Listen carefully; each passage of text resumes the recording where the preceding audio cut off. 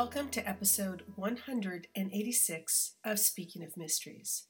I'm Nancy Clare, and today I'm joined on the podcast by Chad Dundas to talk about The Blaze, his new novel, due out from Putnam on January 21st. Welcome to Speaking of Mysteries, Chad. Hey, thanks so much for having me. I found The Blaze a compelling combination of story and character. So that makes me wonder which element came first, the character of Matthew or the story of a fire, or a fire or two, I should say? Wow, that's a great question. I guess it was probably the character of Matthew, because I had been thinking for a long time about the potential of writing a mystery about a character who had suffered some form of amnesia. And I work as a sports writer in my day job, and I cover combat sports like boxing and mixed martial arts. And unfortunately, one of the side effects of having that job is that you have to develop this very shallow layman's knowledge of various brain injuries. And so I've been thinking about trying to write about a character who had suffered a traumatic brain injury, and therefore, it had led to some memory loss on their part, and kind of the potential that could create for the protagonist in a mystery or thriller. So I think that I probably conceived a vague notion of who I wanted Matthew Rose to be before I fleshed out the plot. But I also have kind of a weird thing that happens with my brain, where I oftentimes have kind of disparate ideas or different concepts for plots and different concepts for characters. And they might start in my mind as kind of like two separate things and then eventually meld together into the same project. And so even though I'll say that the character of Matthew Rose probably came first, I think I also had a notion that I wanted to write a mystery about a fire or a couple of fires in my hometown of Montana, and then eventually kind of the character and the plot fused together in my mind. So the aftermath of our military engagements in the Middle East is making its way into crime fiction, and I think that that's a good thing. Matthew suffers from a traumatic brain injury, and then, at least in my opinion, is injured again when he comes back and the Veterans Administration doesn't acknowledge the injury. And so that sets him on a course. And yet, I didn't find him particularly bitter. He seemed kind of accepting of the situation. Yeah, I mean, it could be a situation where he just didn't have time for a lot of bitterness to set in, because, he's got a lot of different obstacles to overcome as this book goes on, and so he's kept pretty busy. But he does certainly suffer from what's being called the signature injury of modern warfare, being the traumatic brain injury, partly because of the nature of modern combat, because there's there's explosions and there's various kinds of improvised explosive devices that are more and more commonplace in modern warfare, and also because medical care has improved so much over the last several decades that you have injured soldiers who, during previous conflicts, almost certainly would have died, who are now being saved and being sent back to their civilian lives, still with these lingering injuries, symptoms from these injuries definitely plaguing them. And so as a result of that, in turn, the civilian medical industry is now encountering these different kinds of injuries that it is having to figure out how to sort of deal with on the fly. So aside from writing about a character who had suffered this TBI and amnesia, I thought that it was interesting to mix in just a little bit of the difficulty of dealing with those kind of injuries, both in the Army and during civilian life.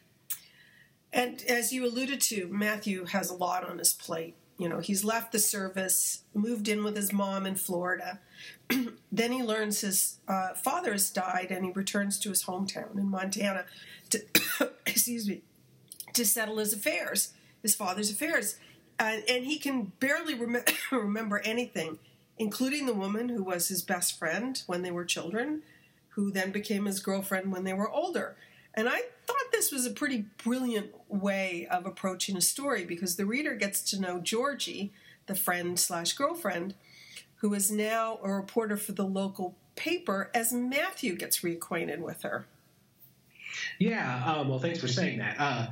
The character of Georgie was certainly one that came to life for me as I was writing the book. Like, as I said earlier on, like the concept of Matthew Rose was kind of the first thing that came to me while coming up with the concept of this book. But at the same time, I didn't want to have a character who was either so displaced from the world that he didn't have any friends or didn't have any relations. I wanted to have him grounded in this life, even though he himself couldn't really remember it. And I wasn't really interested in having sort of like a lone wolf character out there, raging against society on his own. I wanted to put him in some kind of context. And so Georgie Porter became the character who ends up doing that. She's the other point of view character in the novel. So about half the chapters are written from Matthew's point of view, and about half the chapters are written from Georgie's point of view. And to be honest with you, even though I knew that she was going to be in the novel and I knew that she was going to be a major part of the novel,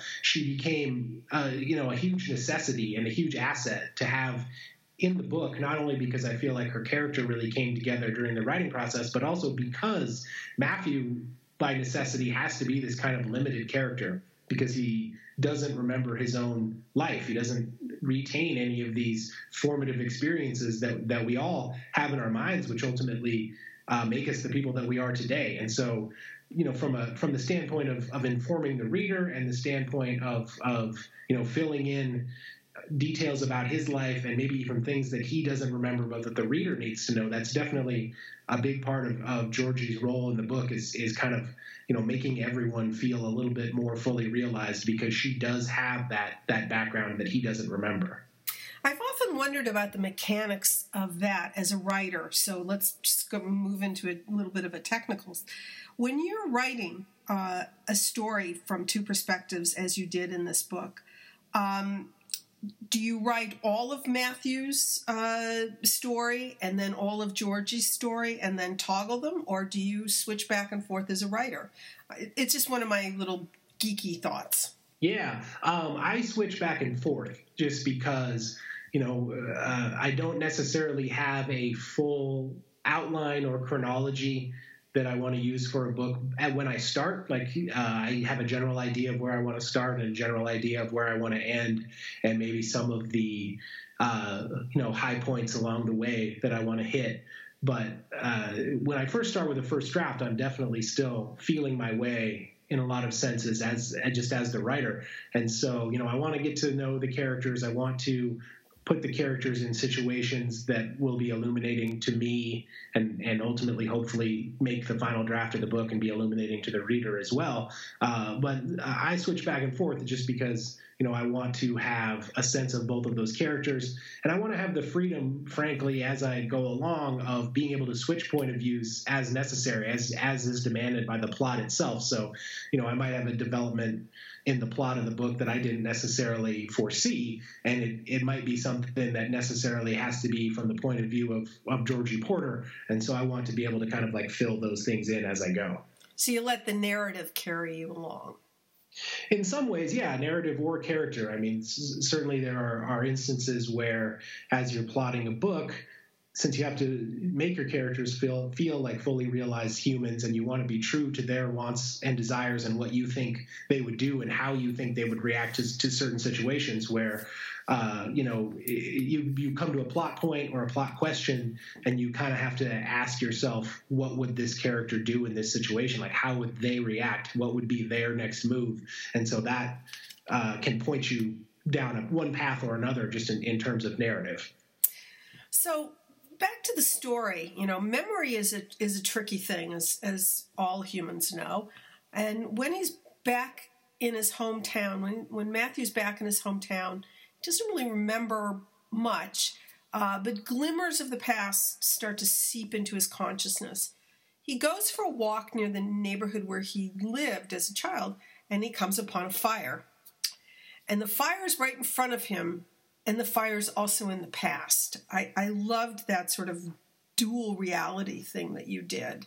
with that. So can you talk about that process of that part of the novel and the process of trying to bring those two events that are, 15, 20 years apart together? Yeah, Matthew encounters a present-day fire on his first night back in town that ultimately results in the death of a local university student, a woman who is somewhat mysterious in her own right as you go along reading the book. And then, over the course of trying to begin to settle the affairs of his deceased father, he uncovers a second fire, which occurred a decade and a half previous to the story, but occurred close to where he grew up and seems to have a connection to him, even though he can't fully explain what it is in the moment. And it's the memory of that past fire that opens a little doorway, lets in a little bit of initial light, I guess you would say, to Matthew kind of reclaiming his own past and remembering his own story, essentially. And so I was kind of taken with that notion that you could have these two kind of parallel storylines, one that essentially is moving backward into the past and the other that's moving forward in real time into the future. And also I thought that it provided a good narrative arc for both characters because, as you mentioned, Georgie Porter works for the local newspaper, and so she is tasked with investigating this mysterious present-day fire and the death of this woman in the community. And at the same time, Matthew is trying to figure out who he is, and he is trying to work backward to kind of remember his own history. And so Georgie is pursuing the narrative of the present day fire, and Matthew is pursuing the narrative of the fire in the past, and so they are both together, but also on parallel investigations, on parallel narratives. And I thought that was interesting to me as a writer to try to do both of those things.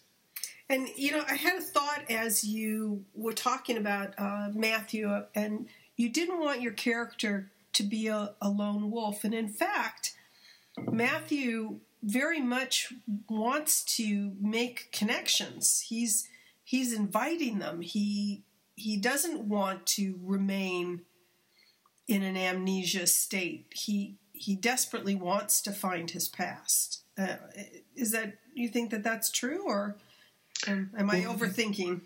No, I think absolutely. He's kind of desperate to make those connections and to figure out where he came from and to fill in the gaps in his own memory, as I think almost any of us would be. I think that, maybe I was even a little bit naive when I started the writing process about what it would be like to write about a character who had these significant gaps in his own memory. And as I started to work my way through the book a little bit, I started to discover that a character who doesn't remember where he came from or remember any of his past experiences can actually be a little bit of a challenge to write about. And that's yet another reason why Georgie Porter was such a necessity to the novel, is that she's able to come in and fill in some of the things that Matthew doesn't remember. And so, kind of as a writer, I came to this realization that we as human beings are really just an amalgamation of all of our previous experiences and all of our memories. And so for Matthew, not to have those touchstones, not to have those previous experiences is certainly quite distressing to him.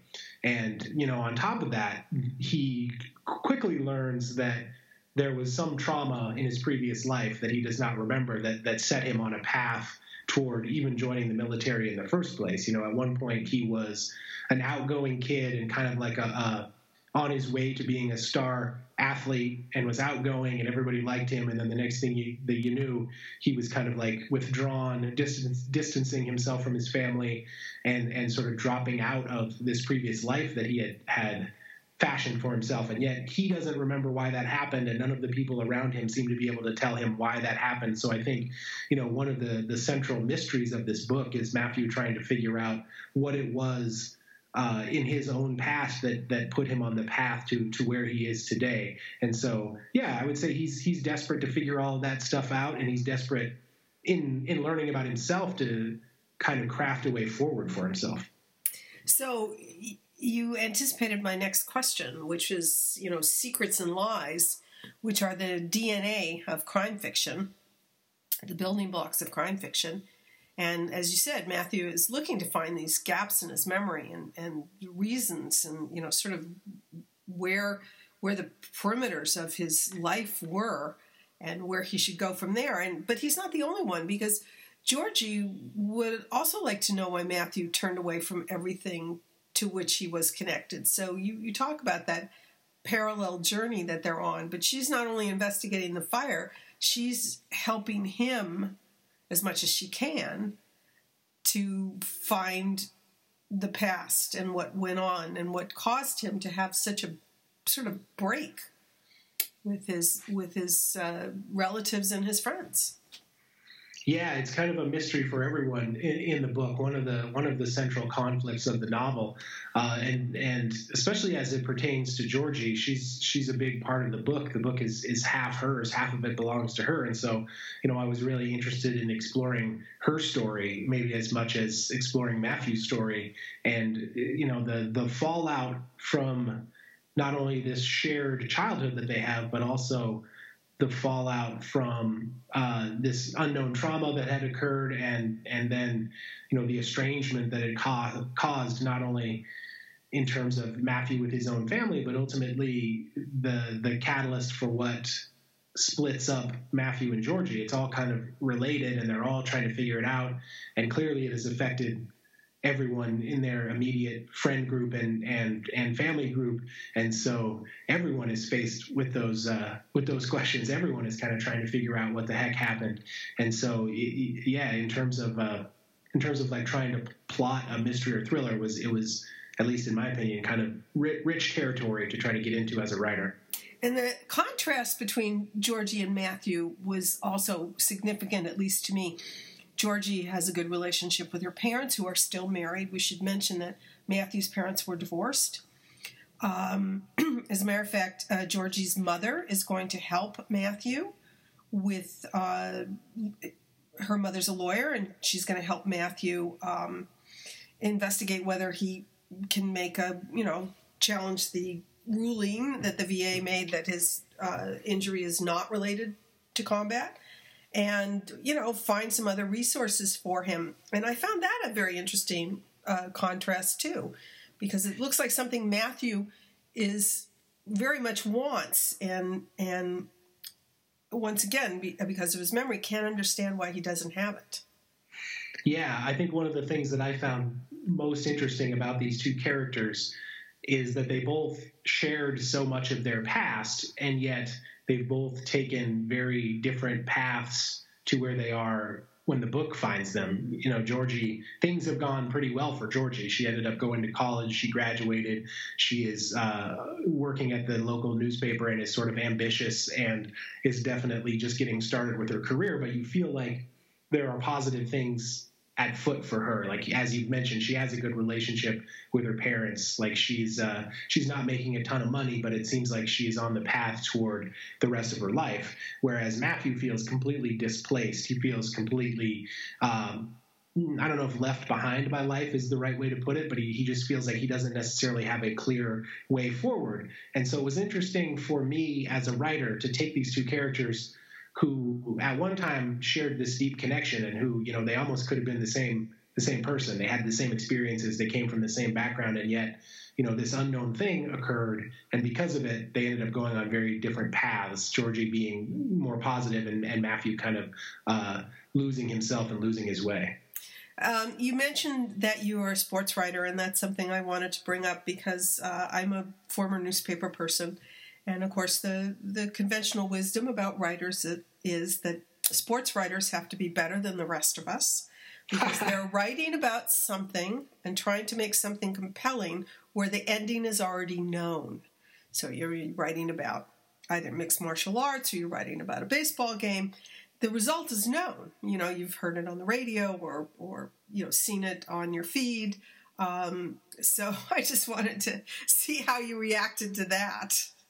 Yeah, well, I don't know if I would say we have to be better than everyone else, but that's more nice engaging. To hear. It's definitely, especially if you come from a newspaper background, being a sports writer covering either local or national sports is a really unique position to have within journalism. The old cliche, of course, is that every night is election night when you're on the sports beat, because the sports happen in the evening, and you are oftentimes on a really tight deadline to try to get your story written between the end of, whatever athletic contest you watched and when the paper goes to bed. And so you have, maybe 45 minutes or 60 minutes to try to tell this story, where, as you said, the result may already be known by the time it comes out.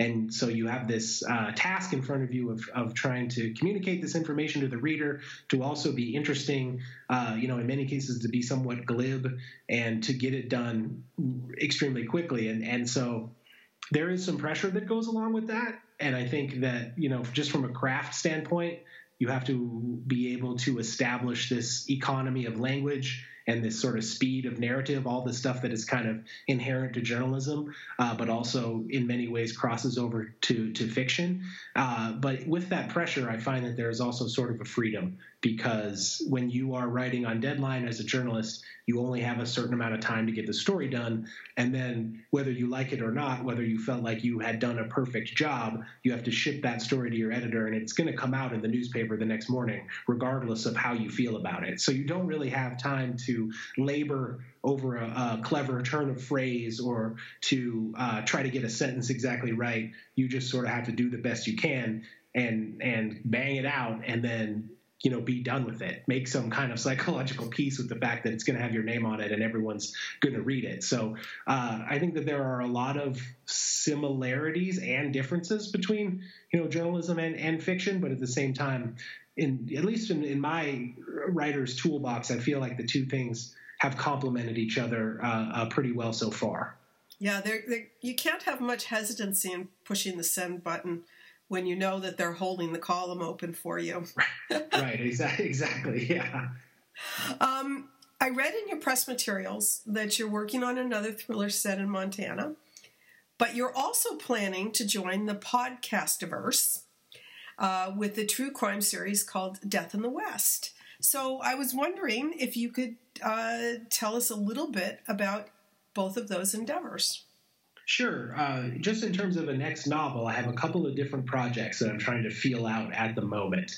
They are both contemporary Montana-based mysteries / thrillers, and so I'm feeling my way a little bit through both of them, trying to figure out which one is going to feel like it has the most creative juice to me, and to find out which story kind of grabs a hold of me the most between the two. And I assume that one of them will assert itself as I go along and will be the one that I can't really stop thinking about, or the one that I become obsessed with, the way that you have to be obsessed with a story in order to do all of the work that it takes to write an entire book.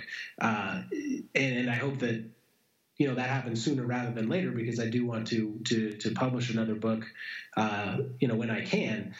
But at the same time, I do have this other project that I'm working on here in Missoula, along with my brother, who's a former magazine editor and has 2 nonfiction books that he has written himself, and then 2 friends of ours, one of who is a PhD in history, and the other one is another journalist here from Missoula. And so we are going to do this history / true crime serialized podcast called Death in the West, that focuses season by season on various historically significant unsolved crimes in and around the West. And so our first season is going to focus on the murder of a union organizer in Butte, Montana in 1917, and kind of the ramifications of that crime and how it helped shape not only the labor movement, but a lot of free speech laws and the concept of government oversight in the West over the next century. And who knows, you might find inspiration for your next novel beyond the one you're noodling right now. Oh, absolutely. I would hope so. All the inspiration I can get, I will take it. Thanks again, Chad, for joining us and talking about The Blaze and about Death in the West. And I look forward to whatever happens, including the podcast. I'm definitely going to put that on my must-listen list. Oh, well, thanks so much. It was so much fun to be on. Thanks for having me.